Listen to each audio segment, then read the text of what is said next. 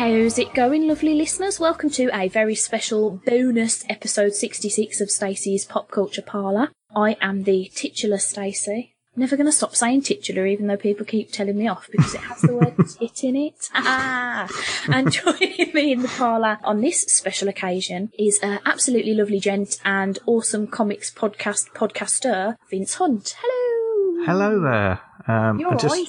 I have not paid her to say any of that, by the way. But you need to send me your PayPal invoice when we finish. Oh yeah, I've got no money, so you know, as soon as you can, like, any. Yeah. Will podcast for food? Are you that kind of person? I do keep saying on the internet, like, God, I wish someone would pay me for podcasting. Like, looking around, like, come on, guys, one of you's got to want it. Come on. But no, it doesn't happen. Yeah, it's best that you say that on the internet, because if you just walk around the streets sort of saying, come on, someone's going to want it. Come on. Yeah, no, that's a bad idea. Yeah. That's a really bad idea. Yeah, but thank you for having me. It's lovely. I like what you've done with the place. It's lovely. It's good, isn't it? Put up some new curtains and that, because old Barry Nugecake from the Geek Syndicate was ragging on the place the last time he was here. He can shut his mouth. So you've had a bit of a refurb, have you? Yeah, I've done it up all swanky like. Yeah, I've never seen a doily that quite that big before. It's phenomenal. With Spider-Man's face in it. Oh, I wish. I want that. Do those doilies exist? That's all we need to know. Probably. Somebody's got to have crocheted a Spider-Man doily, and if not, you can have that idea for 50 quid. Do you like a bit of crochet? No, I can't do it. I haven't got the patience for. I tried to learn how to knit, and it took me so long to knit a scarf that I forgot how to stop knitting.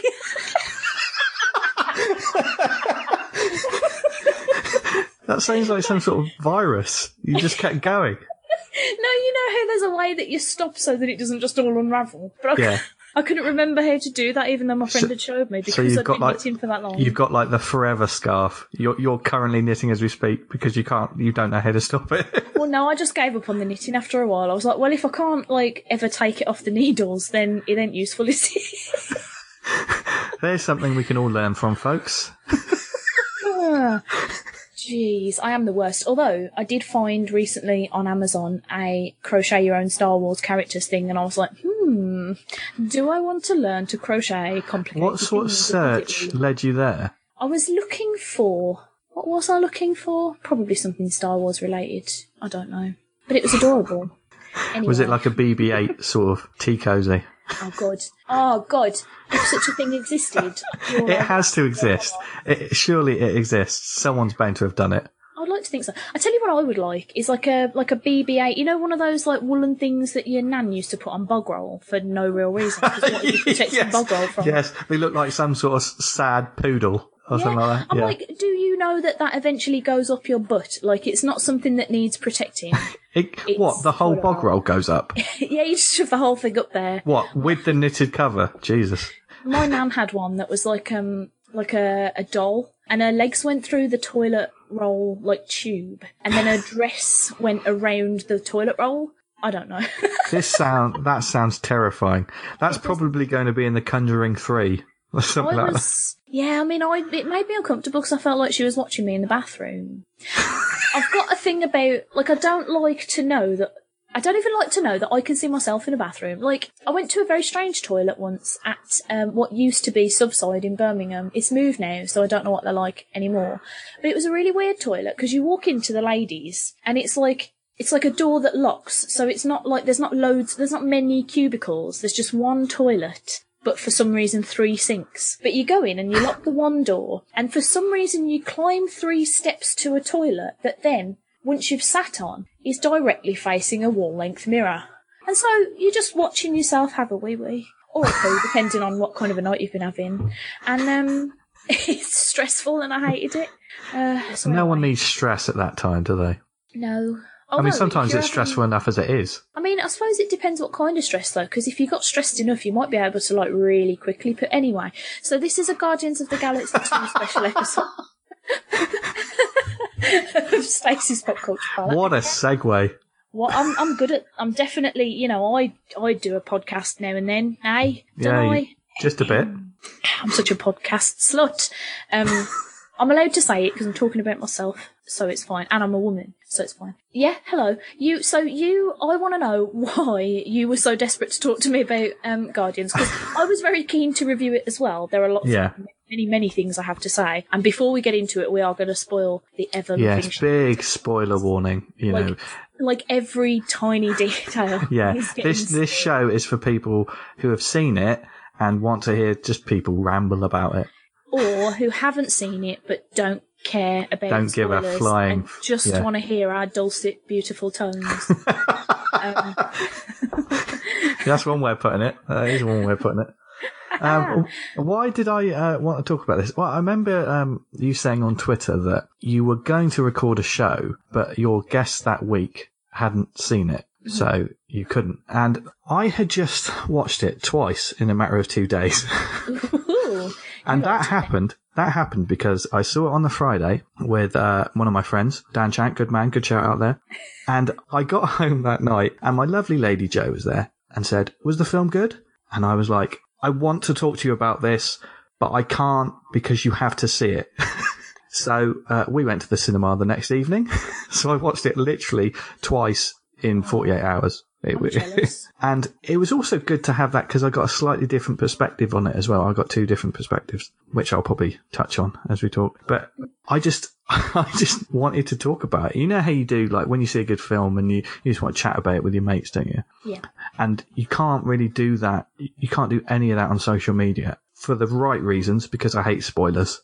Mm-hmm. I literally, in terms of Twitter or social media, I'll just sort of say, "I saw Guardians Volume 2. It was great." And that will be it, because I hate it when people go, "Oh, that bit with such and such." Oh, it just ruins it for everyone else, especially as we get it a week earlier than the US as well. So I mean, I feel like the US deserve it a little bit because they've ruined so many things for me, but I'm not an arsehole. So I guess we're talking about films here. Yeah. The thing for me is, like, I'm desperate to, like, talk about films as soon as I see them, if they're good, because I get super riled up. But with this, like, my normal thing to do is to go onto my Facebook group, my Parler Facebook group, and ramble in there. But I've realised now that Facebook does a very stupid thing of where even if you say, "Ooh, put your spoilers in the comments still appear on other people's walls. I've had things ruined like that for me, where someone's, I don't know, talking about Doctor Who or something, and somebody's commented, "Oh, you know, blah, blah, blah, this bit," and I'm like, "I don't even know that guy and he's ruined it for me." So now I'm just like, "Oh, I've got to shut up, but it's so, I need to..." And I was getting all stressed about Guardians because... Yeah, it is a film. I don't know about you, but this is a film, probably more than a lot of them recently. I feel like I need to talk about it. Yes, and because it's been like a week or 2 weeks, I can't remember now. You know, some of the details in my head are a little bit blurry because I am getting old. But I don't know, you just feel it makes you think probably more than a lot of other Marvel films do. Yeah. I think the thing that was special about this movie for me was, people who listen to this show quite regularly know that I'm sort of going through a bit of superhero fatigue at the moment. Yeah. I'm starting to find the Marvel films a bit formulaic, and that's not to say they're not still quite enjoyable. Like, I enjoyed Doctor Strange, even though it basically was Iron Man slightly different. But, no, it was. It was. Well, you could level that at it, but rich twat as an accident. And basically, a lot of the Marvel characters have a cookie cutter sort of like origin, don't they? Yeah. So, you know, if they stepped away from his origin, you probably had loads of people going, "Well, you can't do that. That's disgraceful." Ooh. But because they've done it more on point, everyone's like, "Oh, it's like Iron Man." Do you know what I mean? Yeah, it's like Iron Man, but magic, innit? I do like magic, but better. Oh yes, I said it. Yeah. Bring it, internet. Oh, the gloves are off. So I was like, I went into this thinking, I enjoyed Guardians 1, you know, Chris Pratt's a handsome man. So I'll go and see this because my hubby wants to see it, and, you know, it's bound to be, at the very least, an enjoyable movie. Like, I'll laugh at some jokes, and it'll be fine. And then I came out and I was like, "Rich, I had a little cry." Like, what are you crying about? I was like, "Everything." So before we get stuck into it, did you have physical, actual tears leaking from your face? Yes, I did. I will tell you for why. Yeah. Did you too? Both times. Or had it just been raining on your face? It's just been raining on my face. Have you been making a lasagna for one? For one. Yeah, both times it was weird because the people that were with me didn't have any tears in their eyes. And like, I thought the second time, well, I know what's coming now. But even then I was like, damn it, my face is wet again. Actually, that was probably the worst choice of words I could use. Yeah, probably. No, I really want to go and see it again, actually, but I just haven't had chance to yet. But like, okay, so the reason that I cried, and I think the reason that I liked this movie so much more than other Marvel movies at the moment, is because this isn't like a big end of the earth story. Well, it sort of is, but not really. It's actually a story about families. It's a story about Drax and his family. It's a story about Rocket and his lack thereof. It's a story about Gamora and Nebula and their sisterdom. Yeah. That's not a word, but I like it, so I'm keeping it in. Sisterhood. That's the word I was looking for, yeah. And it's definitely, but the main focus is on Star-Lord and his dad, Kurt Russell, who I accidentally called Kurt Reynolds afterwards, and I don't know why. Oh, we're going to have words, you and me. I'm a twat, I'm so sorry. It's because I was thinking Kurt Russell, but for some reason, Burt Reynolds jumped in my head. It's only a matter of time before they somehow get him into a Marvel movie. Yeah, probably. But the thing is, right, like, me and my dad do not have a relationship. Like, I've only met my dad once that I actually remember. Like, he was around a bit when I was, like, very young, but that was, like, when I was, like, 1, so I don't remember. The only other time I've met him was at my great-nan's funeral, like, on his side. And I was about 24, and he came over to me and he said, all right, Stacey, how are you doing? And I had to walk away because I thought, you can't laugh in a man's face at his nan's funeral for asking how you've been doing for 24 years. So I I think I've done pretty well out of not having a dad around, because my family's been really big and really supportive, and my granddad was pretty good, and my uncle was pretty good to me when I was a kid and stuff. So I like to pretend that it didn't have any effect on me, but it did, because it absolutely, like, does. So I always get emotional about stories about people and dads. Like, I had a proper cry at Adventure Time when Finn met his dad for the first time, and I just had a fucking brain meltdown, and so, like, the story with Star-Lord and his actual dad, Ego, was interesting enough to me from a perspective of, like, him not knowing his dad for ages, and then all of a sudden he's there and he just doesn't know how to deal with that at all. Yeah. But it was the story of him and Yondu. Shit, I'm getting all upset. like when he suddenly realises that Yondu didn't give him up to his dad when he was younger because he wanted to spare him the fate of all the other kids that Ego had, like, killed trying to sort out his life. Yeah. And I was just like, oh my god, Yondu, you adorable bastard. I mean, we're kind of starting at the end and then working backwards, aren't we? But the Yondu story arc in that is the biggest one. It is the main one. I mean, there's lots of bits about the film, you know, how the characters go off in these different directions and stuff. But the way that the Yondu story played out was brilliant. And I know originally, I read something recently that ending wasn't originally planned. James Gunn didn't want to do that originally. Oh. But then as he was sort of trying to work that in, he realised that was the natural way to go. And it just felt right. You know, when a story kind of feels right doing it. And it did feel organic. It didn't feel like there was we already said the spoiler, haven't we? Someone died, basically. But that wasn't, I think it was more emotional, and it felt, it earned it. Do you know what I mean? It earned that emotional payoff at the end, which I tell you, when you start watching Guardians of the Galaxy 1, do you think you'll be brought to emotional places by a character that is kind of an asshole when the story starts?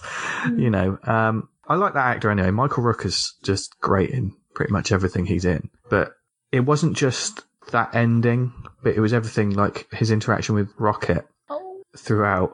With the scene when Yondu basically goes, I know who you are, boy, because you're me. You know, obviously he says it better than what I just did. But that, you know, he had the most powerful moments, and this is in a film that's got quite a few powerful moments, which is quite it's quite ironic because it's also more of a comedy than the first, and probably more of a comedy than any Marvel movie that's been so far.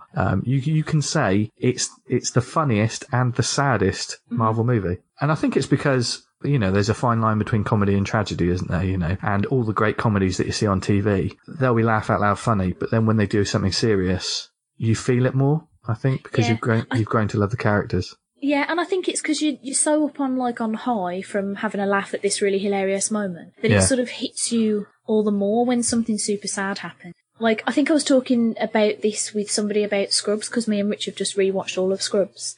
Yeah. And we were like, that show is one of those shows where it's so, like, silly and weird and laugh out loud funny. And then it hits you with, like, the moment when you realise, like, Brendan Fraser's character's dead, for example. Spoilers for, like, 25 zillion years ago. And it proper socks you in the heart, because it's like all of a sudden you're laughing and then you're like, oh no. Yeah. Do you remember when Brendan Fraser was a thing, everyone? Oh mate, do you know what? Shut your mouth. He was great in Mummy and I liked that movie. No, he was. That's not what I'm saying. But, like, where is he now? That's a good point. Do you remember George of the Jungle? That's probably what killed it. That's probably, yeah. All that, no, that it was that Journey to the Centre of the Earth or whatever that. I didn't even see that one. Oh, there you go. It's your fault, Stace. Basically, but I'm sorry, Brendan Fraser is not about because of you. Single-handedly killed his career. Going back to Guardians, Michael Rooker is somebody who I only know as a bastard. Yes. Because I've only ever seen him in the first Guardians movie, in which he's a bit of a cock. Yeah. And then The Walking Dead, in which he's a lot of a cock. Yep. I think it's so unexpected from him, but he's so great at it. Like, those moments feel really sincere and genuine, like when he's talking to Rocket, and like the moment when Rocket gives him the single spacesuit and the single rocket pack. Yeah. Like, the look in his eyes that's like, I'm about to die, but that's totally cool because I'll be saving Peter, who's my surrogate son and whatnot. It's just like, me and my hubby had a bit of an argument after that, though, because you know the scene after that when Gamora starts chucking a hissy fit, like, we can't leave Peter there, what the fuck are you doing? And Rocket, like, zaps her with a taser, and he's like, I can't lose two friends in a day. Yeah. Me and Rich were having an argument about which friend he meant. And I was like, well, he obviously meant Yondu, because he could tell. Yes, he meant Yondu. Yeah. The rest of them... He could tell that Yondu's plan was obviously, when he handed him those items, to fly Quill out with Quill in the suit. Because Rocket's the most intelligent character out of all of them. He's the genius out of the team. Yeah, absolutely. So he knows exactly what's happening. You know, when you think about it afterwards, of course he was talking about Yondu. Yeah, because Rich was convinced that he was talking about Peter Quill, and that he thought that Yondu was just going to, like, sort of help out until they both died. And I was like, no. Why would they even have that big moment where him and Yondu, like, bond? Yeah. And then just not do anything with it later. Like, that wouldn't make any... I thought that was adorable, though, because I was like, oh my god, Rocket. He's lost so much. Like, everything about this, like, last little scene is just the worst, but also the best. Wasn't that a final scene? It was beautiful, the funeral scene. I want a space funeral. It looks boss. You only get one if you save the galaxy, alright? Oh, god damn it. If your head explodes from too much Dr. Pepper, they're not going to give you fireworks. I suppose I'll get them regardless if my head explodes. Well, what's the worst that could happen? Yeah, exactly. But I love the fact that this didn't end on like a big... There wasn't like... I know there was literal fireworks, but it was a real somber ending. It was sad. It wasn't dark, sort of like, you know, you didn't leave feeling depressed. It was a nice emotion, I think. Although it wasn't a bummer ending. yeah. And then once it finishes, you get the ridiculous credit sequence at the end. I mean, the credit sequence. We really have skipped to the end here, but we're starting at the end and then working backwards. We'll just work our way back. We'll work it back. It's fine. Yeah. The credit sequence I absolutely loved, but I will be honest. You know these like billion mid-credits, post-credit sequences. Yeah. I am so shit. Somebody take my nerd card away. I had no idea who Stallone and that bunch were. I don't know who Adam Warlock is. There was that big thing, like I think it's the last cutscene, isn't it, where that Goldberg, whose name I've forgotten, is all like, look at this machine, we're going to create a god or whatnot. And Rich was like, whoa, get in. And I was like, who that then? Yeah. I mean, and I was sat next to Joe, and Joe didn't know, who that was. I mean, obviously they shot it dramatically and it seems quite menacing, but I think to the overall populace, it means nothing. But with those mid-credit sequences, they are shooting for the sort of full-on fans, aren't they? The ones that know the history. Because I've never really been a massive reader of the galactic Marvel stuff. I know of these characters. For instance, I know that Adam Warlock is one of the guys that actually took down Thanos, etc. And he's massive in like the Infinity Gauntlet and all of that. But have I read it? No. And I know what he looks like. So when it all came about, I thought, this is going to be cool. They're finally introducing him. And they got me excited about a character that I kind of only know the name of.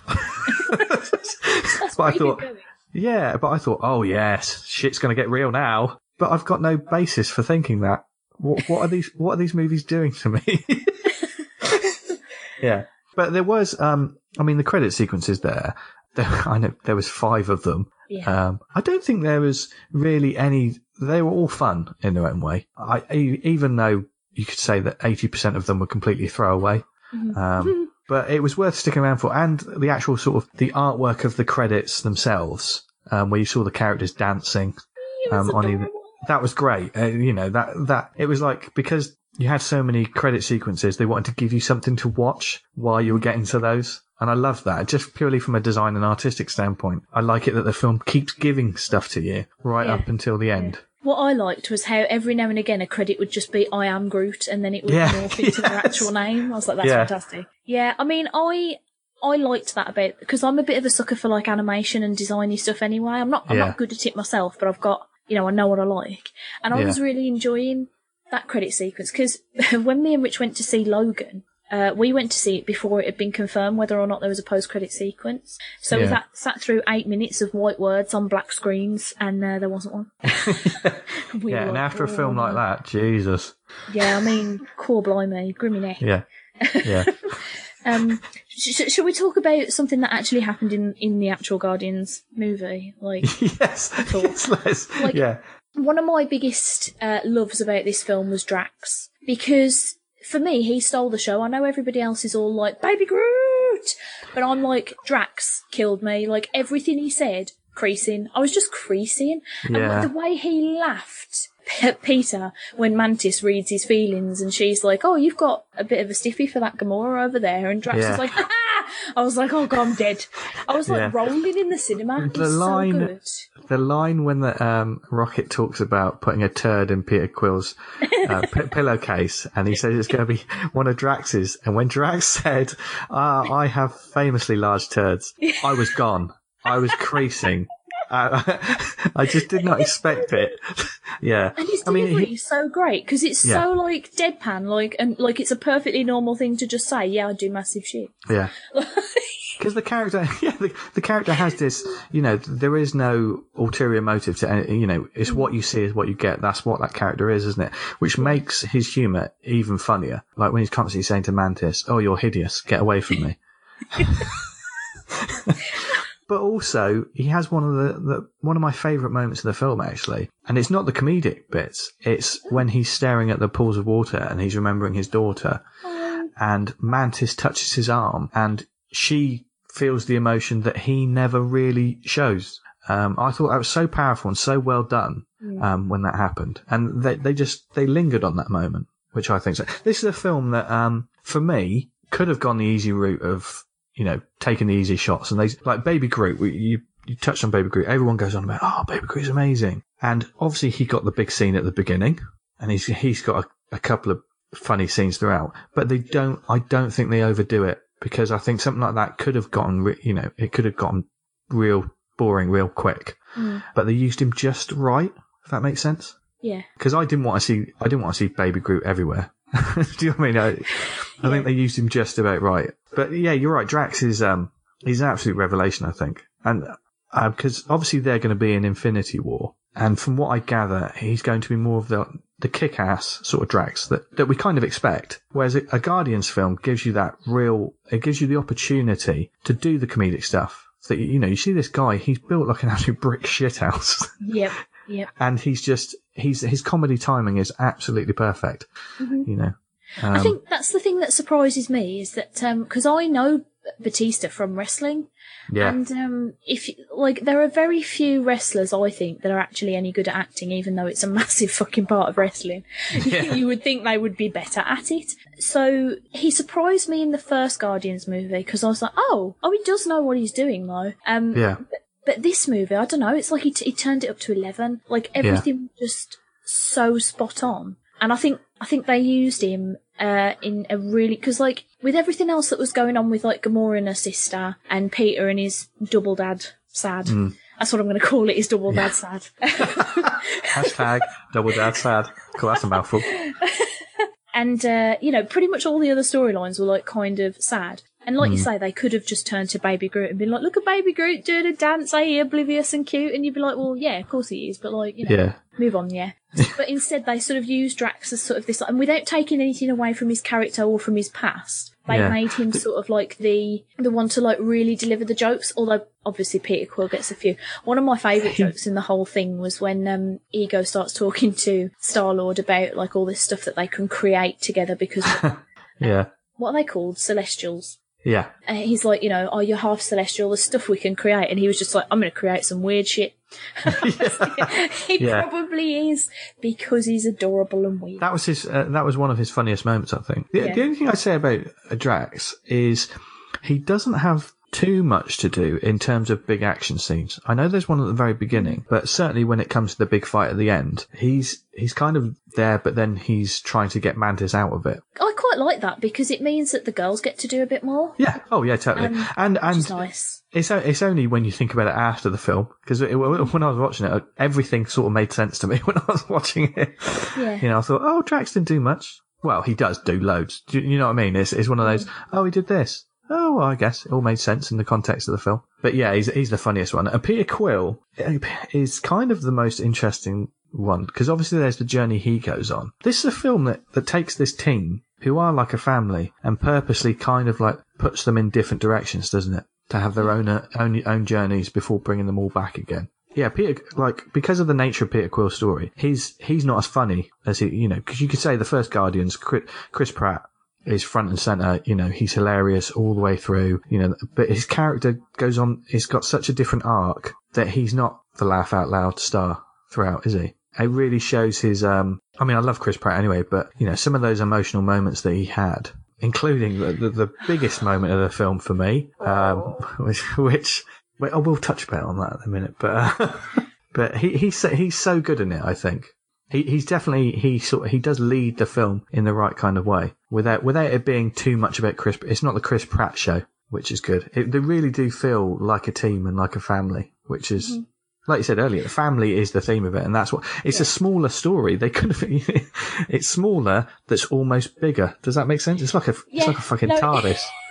When you've seen it, it makes perfect sense. No, this is what I was saying to Rich, is that I said I feel like the reason I enjoyed this so much, like after getting a bit sort of tired of Marvel movies in general, was because it felt so much more personal. It's why Ant-Man is my favourite Marvel movie, because that isn't a story about, oh my god, this thing's gonna destroy the whole earth. It's just like, something's falling from the sky, something's happening to my kid. Like, oh no, I love my daughter, what am I gonna... Also, it has Paul Rudd, who's just like the best thing that ever bested in the world. Like, ugh. And he seems to be aging backwards.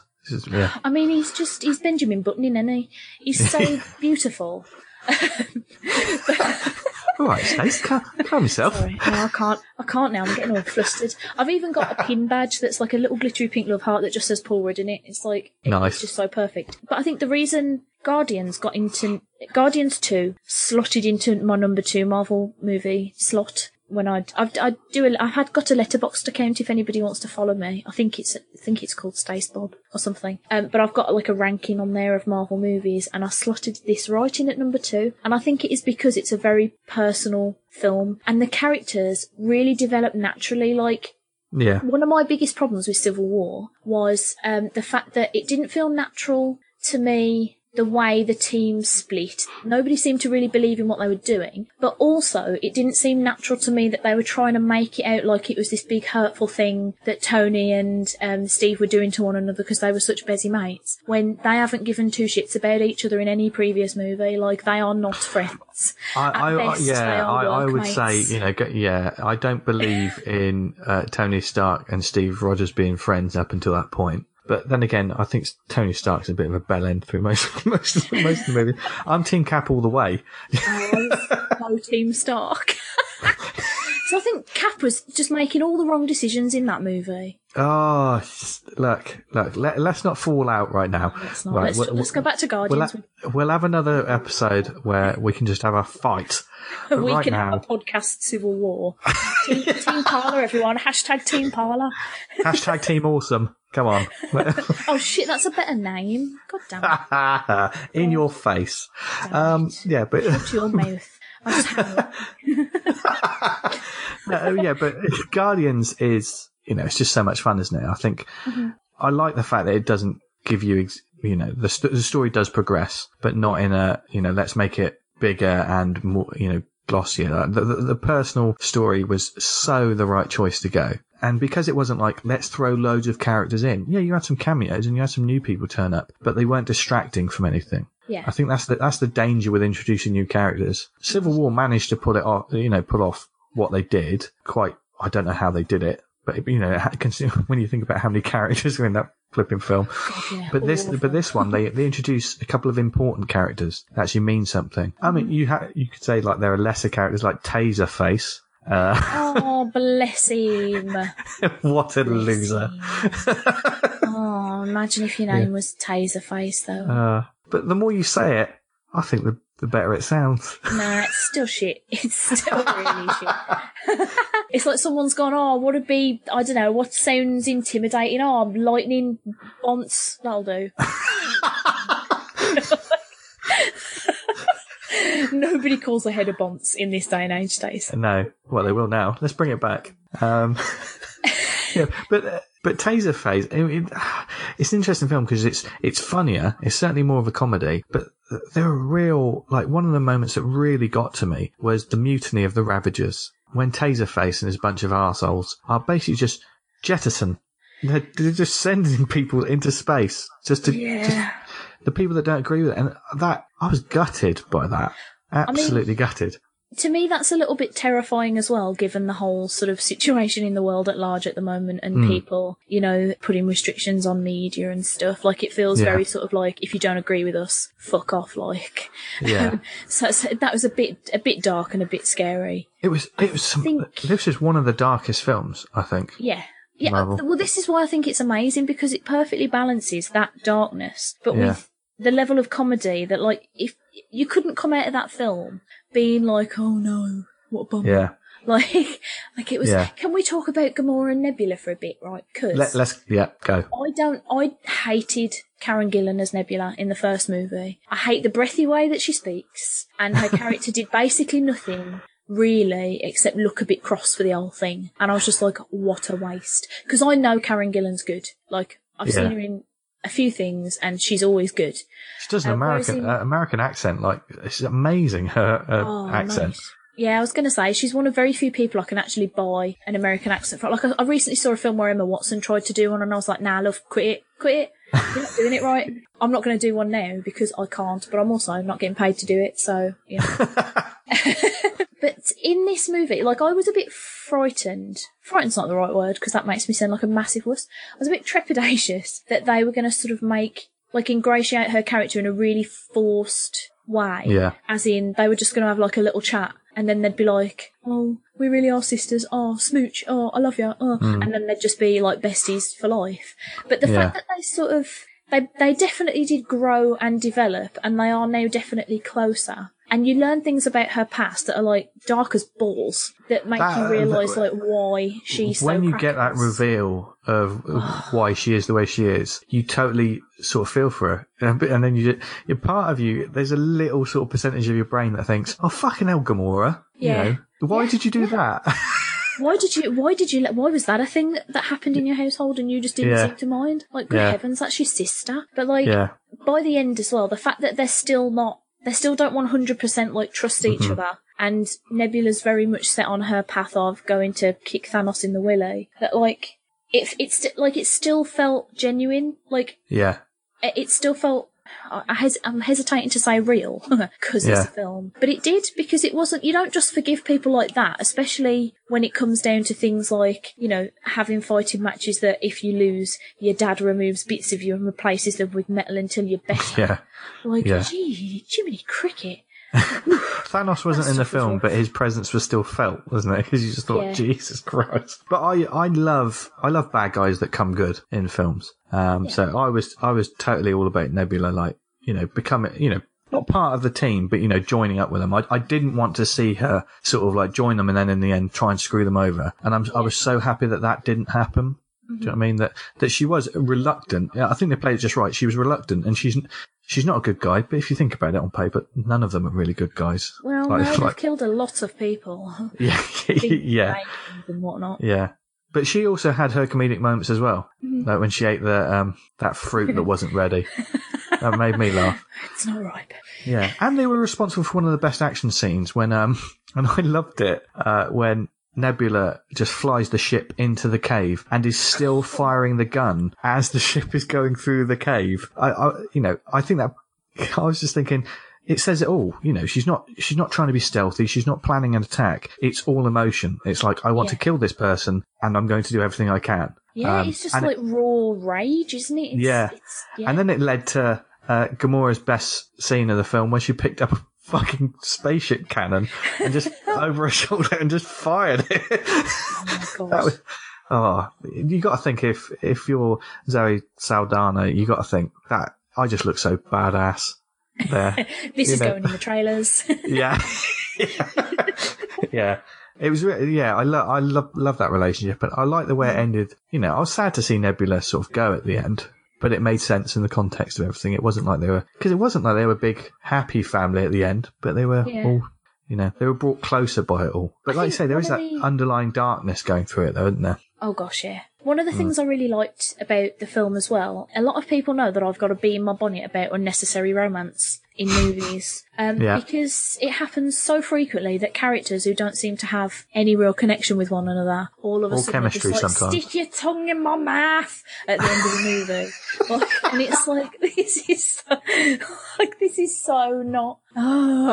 And so, like, I like the fact that they're really taking their time with Peter and Gamora. Like, there's definitely stuff there. There's feelings there, obviously. But they're not like...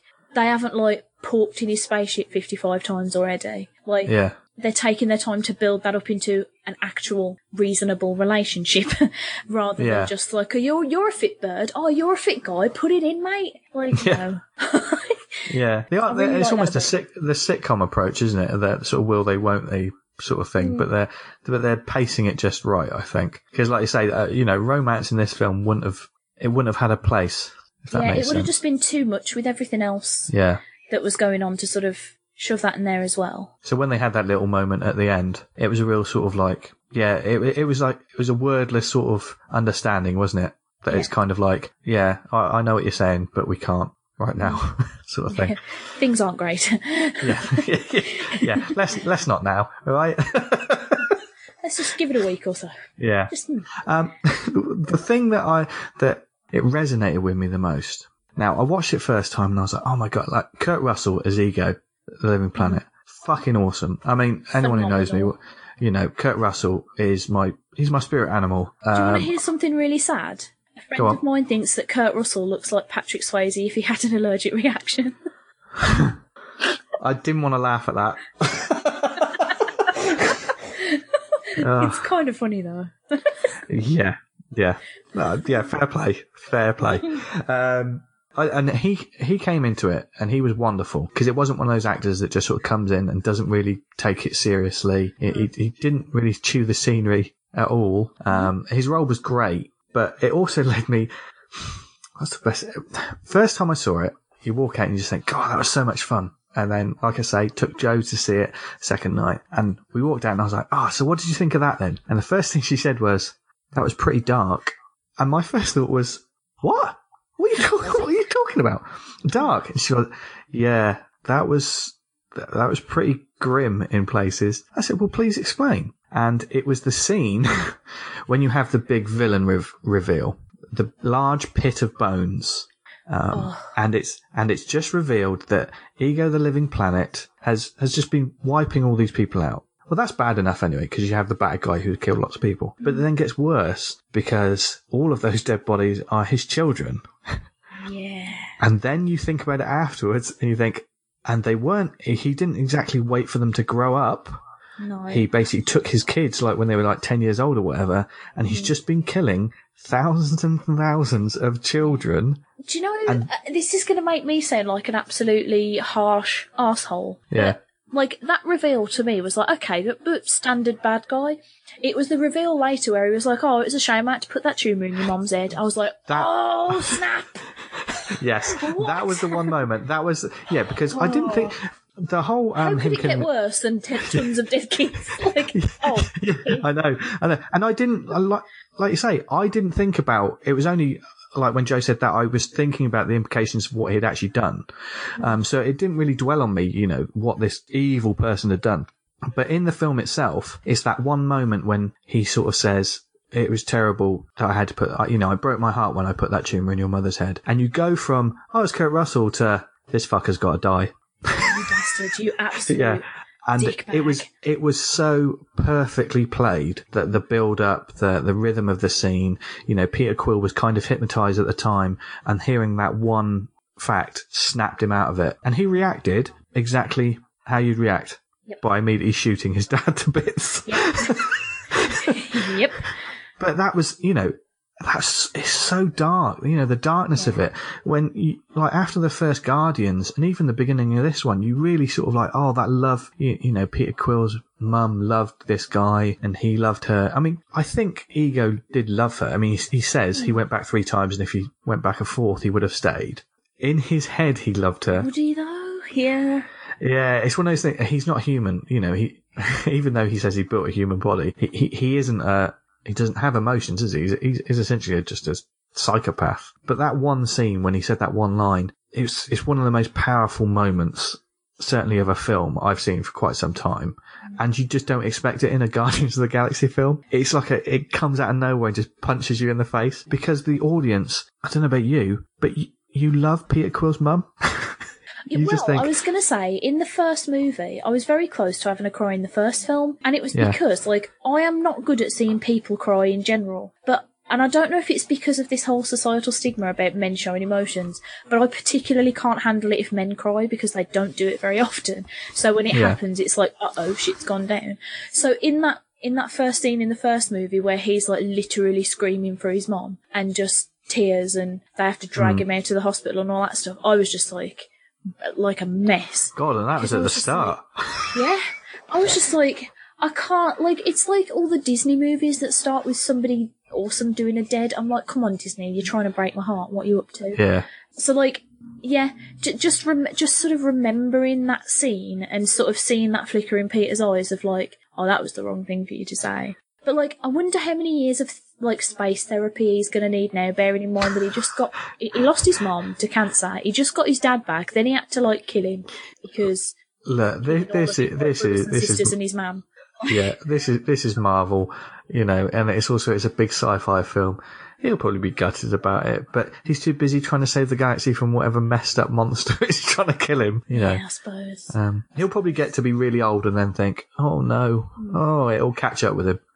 I tell you what though, like, hats off to Chris Pratt, because the scene with Yondu, the reason that hit me so hard was the way he delivered his nose as he was sort of like screaming at Yondu and he was trying to like pour off his spacesuit thing so he could give it to him.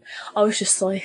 Chris Pratt's, I mean, I've been a big fan of him for a while anyway, but I don't think he gets enough props as an actor. I'm not saying like, you know, he's like Daniel Day-Lewis or anything like that at the moment yet, but he has this way of, I don't know, connecting with an audience, I think, that the very few like big stars do. And when you have those emotional scenes like that, you really feel for him. It's not like, he connects with you in a way, I think.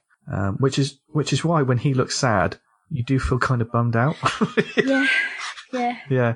And it was his eulogy at the end. That was the teary moment for me. The whole thing leading up to it was extremely sad, but it was almost like when he's saying that at the end, it just pushed my tear ducts just a little bit over the edge.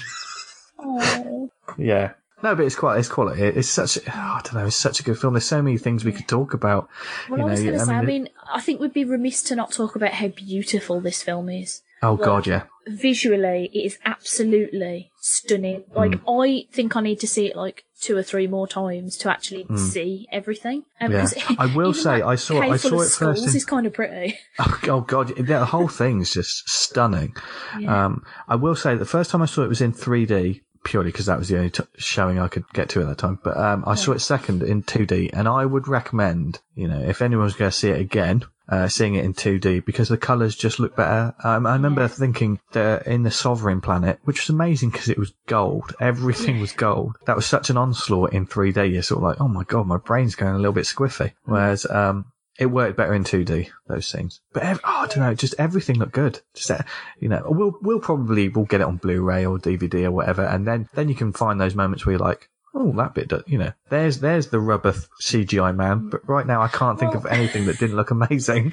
Yeah. The one thing I do want to look out for on repeated viewings is where Jeff Goldblum is in it, because he's one of the dancing figures in the end credits. And I was like, well, he has to be in the movie then, surely. But we couldn't remember. Like, the only thing we can assume is that he was on that sort of disgusting, debauchery planet. What was it called? Like, it had a really dodgy name that sounded like some sort of STD or getting an STD. Oh, God. Like Contraxion or something weird.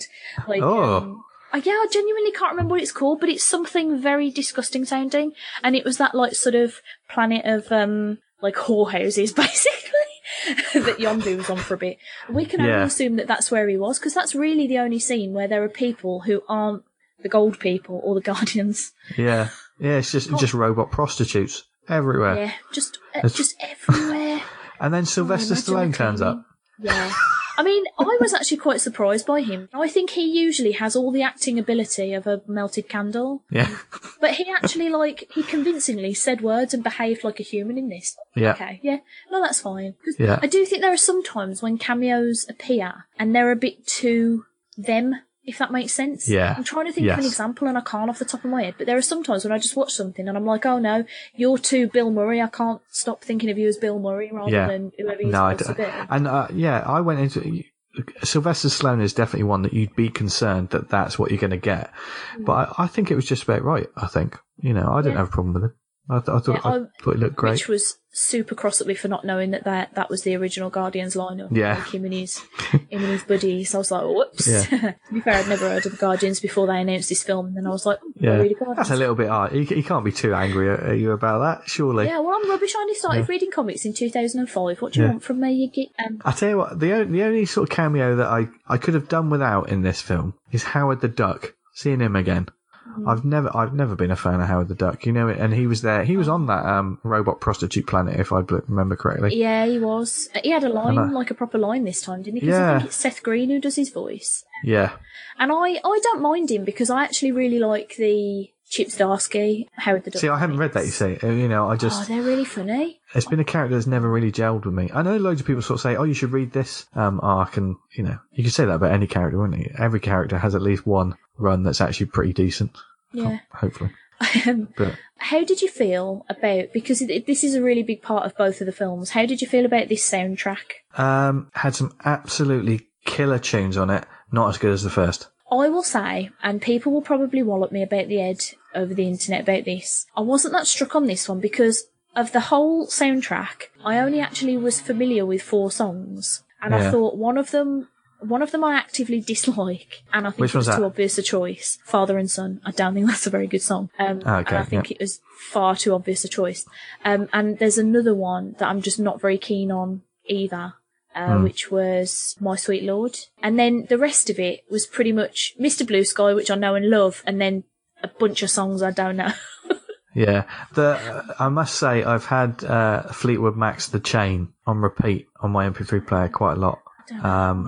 And that's it's the one with the classic sort of bassline scene, but it's also played when Peter Quill gets his mojo back. and he says to Ego, you know, you shouldn't have killed my mum and broke my Walkman.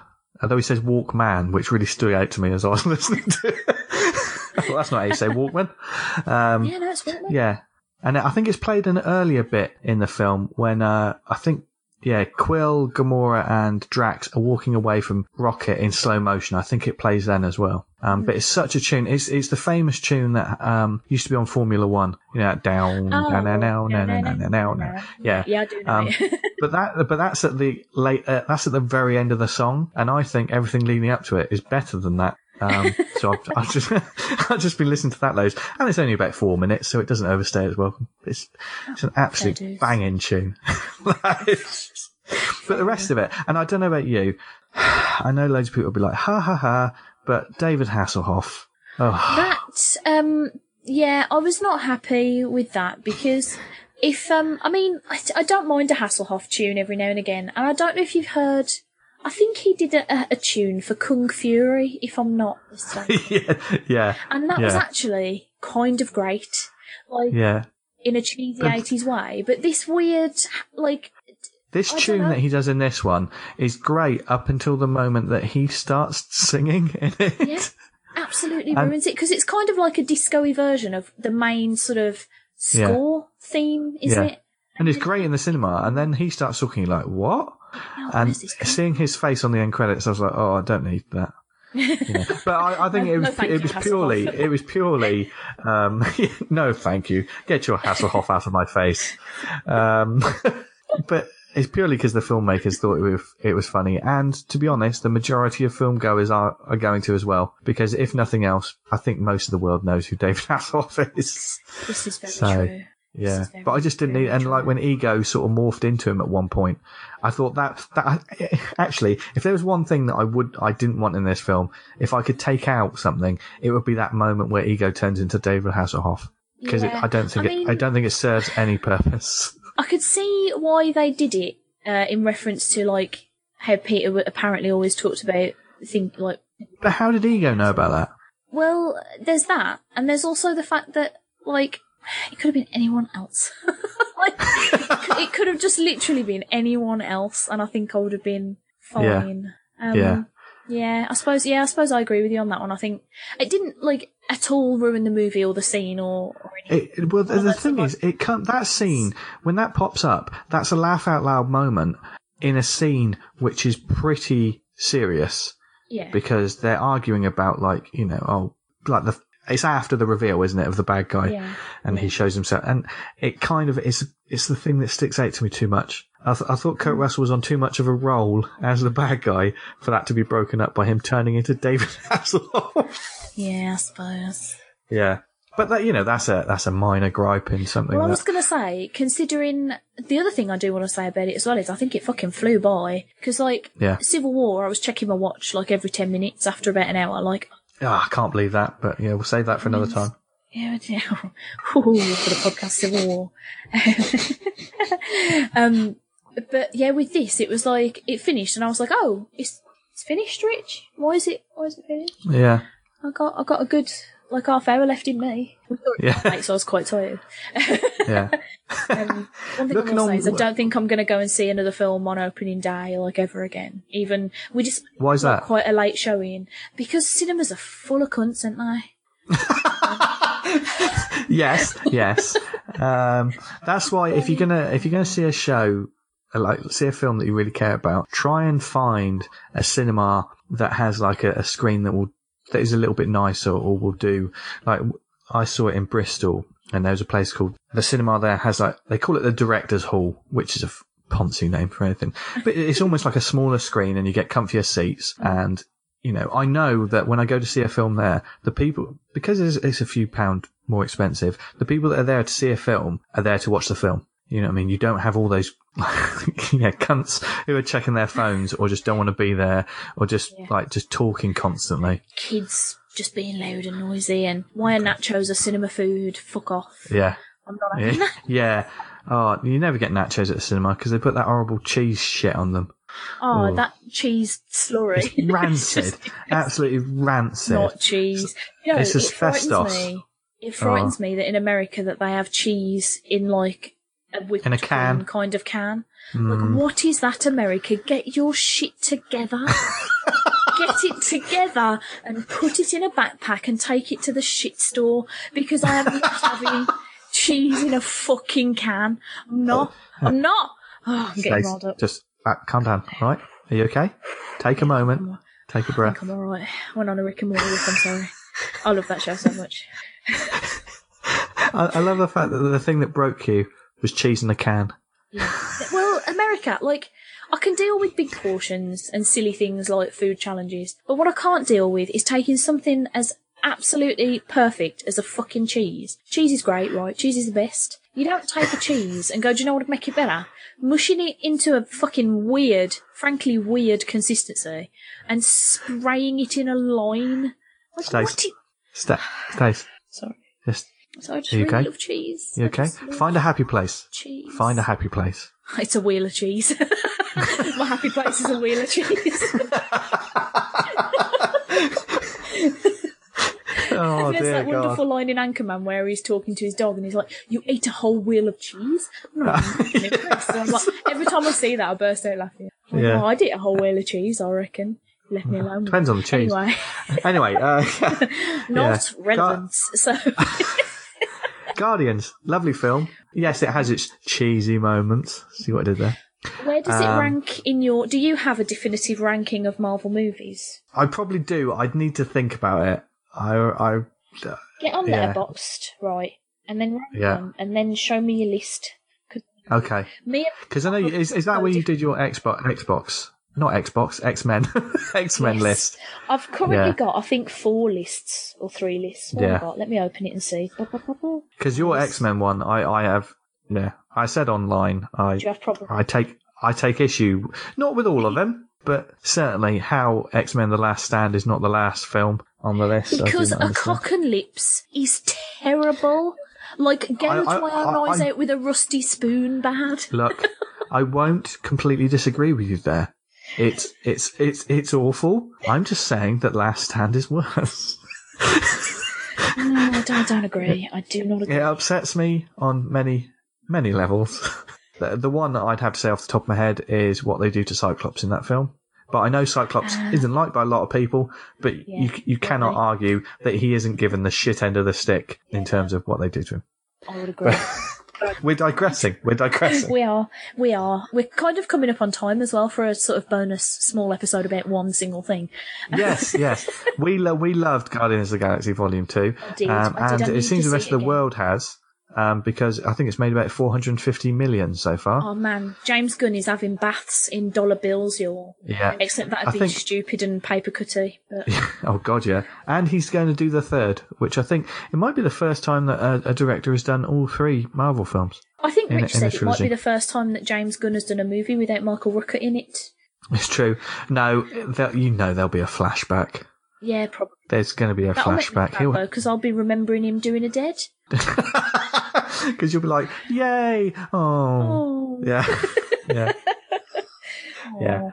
But no, very- I loved it. I loved it. And I'm glad that you let me come on here and just talk about it a little bit. I needed to. I was desperate to talk about this with somebody because it's just so good. And it's Yeah. like, it's good for And there's so much more we could talk about. That's the thing is there is a lot you can talk about. But yeah. I mean, we've barely touched on sort of like Rocket and Yondu or like Groot doing adorable things. The post-credit sequence of him being a teen Groot was hilarious. yes. I thought that was fun. Yeah. Do you think, one last thing, this all took place in 2014. So by the time we next see the Guardians, which will be next year, obviously the Infinity War is going to be modern day. So I wonder what would have happened in those 2 or 3 years. We must see a fully sized group by the time Infinity War comes along. I would have thought so. Yeah. Yeah. And I know Vin Diesel said that we haven't seen a fully grown Groot yet.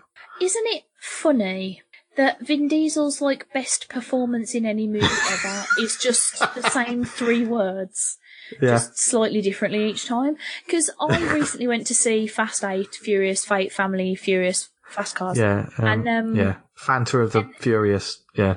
And it's a ridiculous movie, with frankly too many car scenes in it. But the thing that really struck me about it, because it's the first time I've really sat down and like full attention watched a Fast and Furious movie. I've been in the house when they've been on before, but I've very much been doing things like playing Candy Crush Saga or reading a comic book. So this is the first time I've like sat down, no distractions, and paid attention. And he cannot act. He's like a potato on legs. Like he brings absolutely no flavour or excitement to anything that he's in. He just like hey, come on. Don't be too harsh on my boy Vin. No, right. It's so shit. The Pacifier is a surprisingly decent film, and Pitch Black is a fucking right. You've probably seen Riddick or Chronicles of Riddick or whatever. No, I haven't. Oh right, Pitch Black, the first one, is awesome, absolutely awesome. Maybe I'll give it a whirl. But like, I'm not going to say it won't change your opinion on him that much. Oh, yeah. Oh, dear. Yeah, but yeah, he's very good as Groot, even though he owns this. It's the easiest paycheck in the world, isn't it, really? Yeah. I mean, the thing is, though, he just actually managed to convey, like, different things. Like, the way he says it, so it is quite... And I do need to give a hats off to Bradley Cooper as well for just being boss. Yes. As Rocket. Yeah. So good. Yeah, he's very, very good. Everyone brings their A game.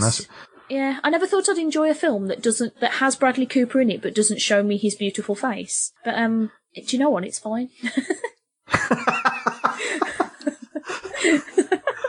I'll let Guardians off, because it's good. Yeah. And because of the nature of it, those actors could pop up in... I don't think Bradley Cooper could, but Vin Diesel could quite easily pop up in a Marvel movie as something else, couldn't he? That is true. I don't know what I'd want him to be. There are too many people in Marvel movies now, and I feel like everyone else is getting a turn. Why can't I be in one? Next year, when Infinity War comes out, your head's going to explode. Because it's just got all the world's actors. It's just got all of them. It's just got to a point now where if you're an actor and you haven't been approached to be in a Marvel movie, you've got to be thinking, what the fuck have I done wrong? Yeah. It was like the Harry Potter films, and like by the end, I don't think there was an English actor that hadn't been in them. Yeah. Yeah. So, yeah, just think there's hope for us all, because eventually we'll be in a Marvel movie of some kind. I mean, fingers crossed. I want to be in a Deadpool movie, though, so I don't think they'll let me be in both. Can I be in both? Who knows? Well, yeah, why not? I don't see why not. Live the dream, Stace. Live the dream. Well, that's another film to look forward to. Yeah. On that note, Vince, it's been delightful having a chat. Do you want to tell... Oh, go on. What? What? I thought you were going to say something else. I was just going to say something nice to you, Stace, but if you don't want me to say something go on. No, go on. I like it when people say nice things. It's been an absolute pleasure. I love the show. So, and thank you for letting me come on and vent some of my varied emotions that I have about this film, which I unabashedly love. Guardians jizz all up in the house. Yeah, would you like this is just the Guardians jizz episode. Jizzcast. Completely different show. It's also a program that I'm on. No. Sounds great. Would you like to tell people where they can find you upon the internet should you wish to be found? If my absolute rambling hasn't completely put you off, I do more rambling, usually 140 characters or less, on Twitter at Jester Diablo. I also I do a podcast myself as well, which is the Awesome Comics Podcast, which you can find at awesomecomics.podbean.com. Whenever I'm doing these bits, I feel like I'm having flashbacks to when I'm doing the actual show and you do the host bits. This is really weird for me right now. So, I hate doing these bits at the end because I feel like I'm telling my guest as if to say, listen to my show, you bastard. But I'm not. I'm telling, the listeners in general. Yes. Well, no, thank you. But if you like independent comics and just loads of... I mean, Stacey's been on the episode, so she knows it's an absolute load of nonsense. I don't know anything about independent comics, but I did talk about a movie or two. We had the first ever Pop Culture Rumble on there, which is worth it. It's the first of probably going to be many, because we'll have you back on. Have me back on. I want to play. Yeah, I told you I'm a podcast. It'll happen. Yeah, there'll be even more films to talk about. We may have to do a Civil War episode. That's not fair though, because there's 23 of you, and then there'd just be me there going, "Well, I think it's shit because." Look, you get your team together. I'll get my team together, and then we'll clash. and about 5 people will listen to it. It'd be more than that because there'd be at least 6 of us on it, wouldn't there? That's true. Yeah. Yeah, probably doubling my audience. Brilliant. Yes. So that's where you can find me online. So there you go. Jolly good. If you want to find me online and tell me how wrong I am about Civil War and I will fight you, you can tweet at Stacey's Parlour, or you can join the Stacey's Pop Culture Parlour Facebook group, or you can email me staceysparlour@gmail.com. Please do go and subscribe and rate and review and listen and tell your friends and such about the parlour if you've enjoyed it. And on that note, thank you again, Vince. It's been delightful. I'm going to have another cry right now. Right, my love. It's been emotional. Cocker. Know what I mean? Going up apples and pears. Apples and pears. Oh, chimney. On that note, bye, listeners. See ya. Can I trying not to laugh. I was trying not to laugh for the silence that you needed at the end. Chimney. I love a good chimney. Not here. It's relevant not because now. Mary Poppins, you know. Oh yeah. Yeah. When's that supposed to be out, the new Mary Poppins? I don't know. I don't care. I hated Mary Poppins when I was a kid. Well, I don't really like it that much now. I can't accept penguin butlers. I'm not having it. Oh yeah, that's your issue. Yeah, stringy cheese and fucking penguin butlers.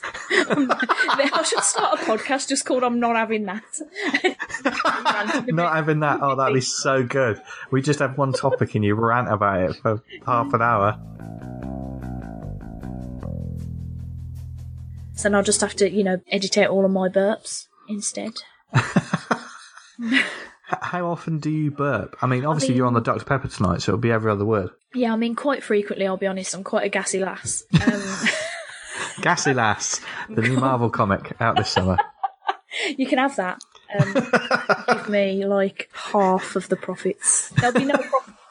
It'll be like the Underpants Gnomes in South Park. It'll be like burps plus comic book equals profit.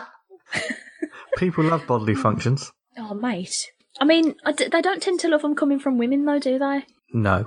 Women don't do them. That's why. I just got in the office the other day because I'd excused myself to the bathroom and I came back quite a while later. And one of my male colleagues went, "Oh, bloody hell, where have you been?" I went, "Mate, I just had a greatest shit." And he was like, "Oh, and he got all offended and left the room. And I was like, "What? I'm allowed to poo? Good." Anyway, this No, is you're not. No, you're not. No, yeah. Everybody shits. REM said that. Oh no, I think it was someone else. No, I think that's correct. My biggest concern was during the 2 24-hour charity shows that I did, that any farts might get picked up, because I've never farted on a well, I mean, I have farted while podcasting, but you haven't heard it. Yeah. But I was really concerned that, I don't know, because of the acoustics in the kitchen, or because most of the ones that that happen when I'm podcasting can be quite quiet and, I'm talking and stuff. I was like, what if there's just a moment of silence and I'm just like, yeah. It's just an absolute. Yeah. Oh, I was terrified of that. On the last, blame it on Barry. I let one rip on the last show, and because I've got, I can't believe we're talking about it. Because I've got a better microphone. When I was editing, I went through to try and find it, and it was on a cushion, so it didn't really pick it up. Thank you. It was silenced. Oh dear. Right, I'm going to have another little sip of this old Dr. Pepper. Yeah. Hang on, I've got a bit of tea left. Lovely. Right. Such an old man. No, you're not. Do you know what my husband bought me for Christmas, and it's my new favourite thing? You know those tea sets you can get that's like a cup, and then a teapot sits in it, so it's like a tea set for one person. Yeah. And you got one of them, have you? Yeah, and it looks like BB-8, and it's so adorable. And I have fair play. Yeah. In it. It's the best. Every time I take a picture of it and put it on Instagram, I hashtag it pretentious tea knob. How many times have you taken a picture of the same thing? Too many times. Oh my god! A couple of Fridays ago, it was National Tea Day, and I was like, right. Yeah, let's get on it. Let's make it worth it. Right.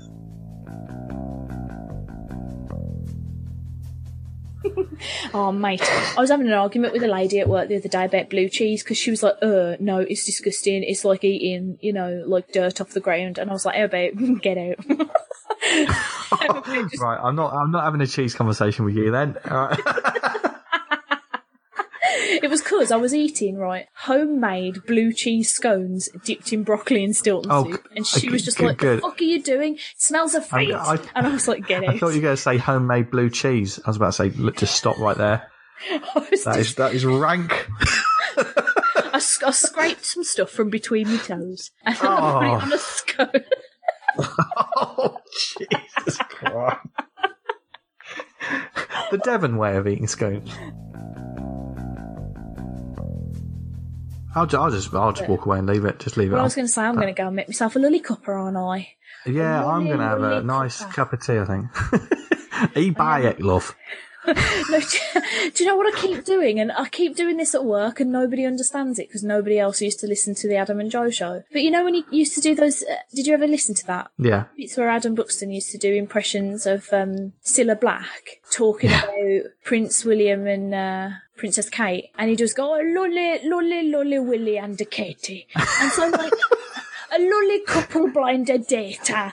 And so, I just sometimes at work, I'm like, oh, a lolly couple of cup of teas. And people are like, the fuck are you doing? Are you mentally ill? Like, yeah. Oh, lolly, Act fast. I think she's having a stroke. Yeah. Everybody at work thinks I'm a fucking lunatic, but oh well. Yeah. You just need to own it. Just own it and go with it. Well, that's what I think. Yeah. I'm like, look, if you can't handle me at my most weird, fuck off out the office. Or I'll fucking kill you.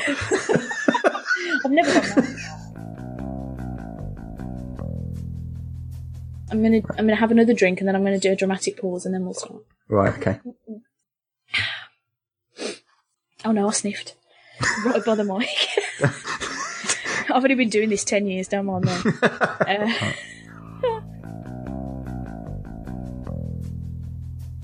I have to apologise in advance if I'm burping a lot, but I made the mistake of opening a can of Dr Pepper, which I am now drinking from. That stuff's rocket fuel. That is. It is so gassy. Yeah, it's the gas. I remember one of my friends at college. He thought it'd be funny to try and neck a 2-litre bottle. Nah, and I said, "No, you're a fool." He ended up crying Dr Pepper. Oh no. Oh, the thing is, if I drink a can of it too quickly, I feel like the fizz starts coming out of my nose, and like everything about it is just unpleasant at that point. So yeah, it's not a drink for gulping, that's for sure. Yeah, I mean, I find it interesting that the tagline is "What's the worst that could happen?" So many things. Well, right, okay. It's kind of coming with a warning. Hmm? It could seep out of my nose and feel like the worst thing. Yeah, God knows what it's doing to our insides, but I do love it. Yeah. I was going to say, I dread to think about that, so I just don't. Yeah, no, I don't. No. It's like whenever I eat pork scratchings or pepperoni, people go, yeah. Do you know what's in them? Yeah, I don't think about it. Thank you very much. Yeah. Somebody was saying that to me the other day because I ate a hot dog and they were like, do you know what's in hot dogs? And I was like, hog anus, I guess, but tastes nice though, don't it? I find that the anus just adds a bit of flavour.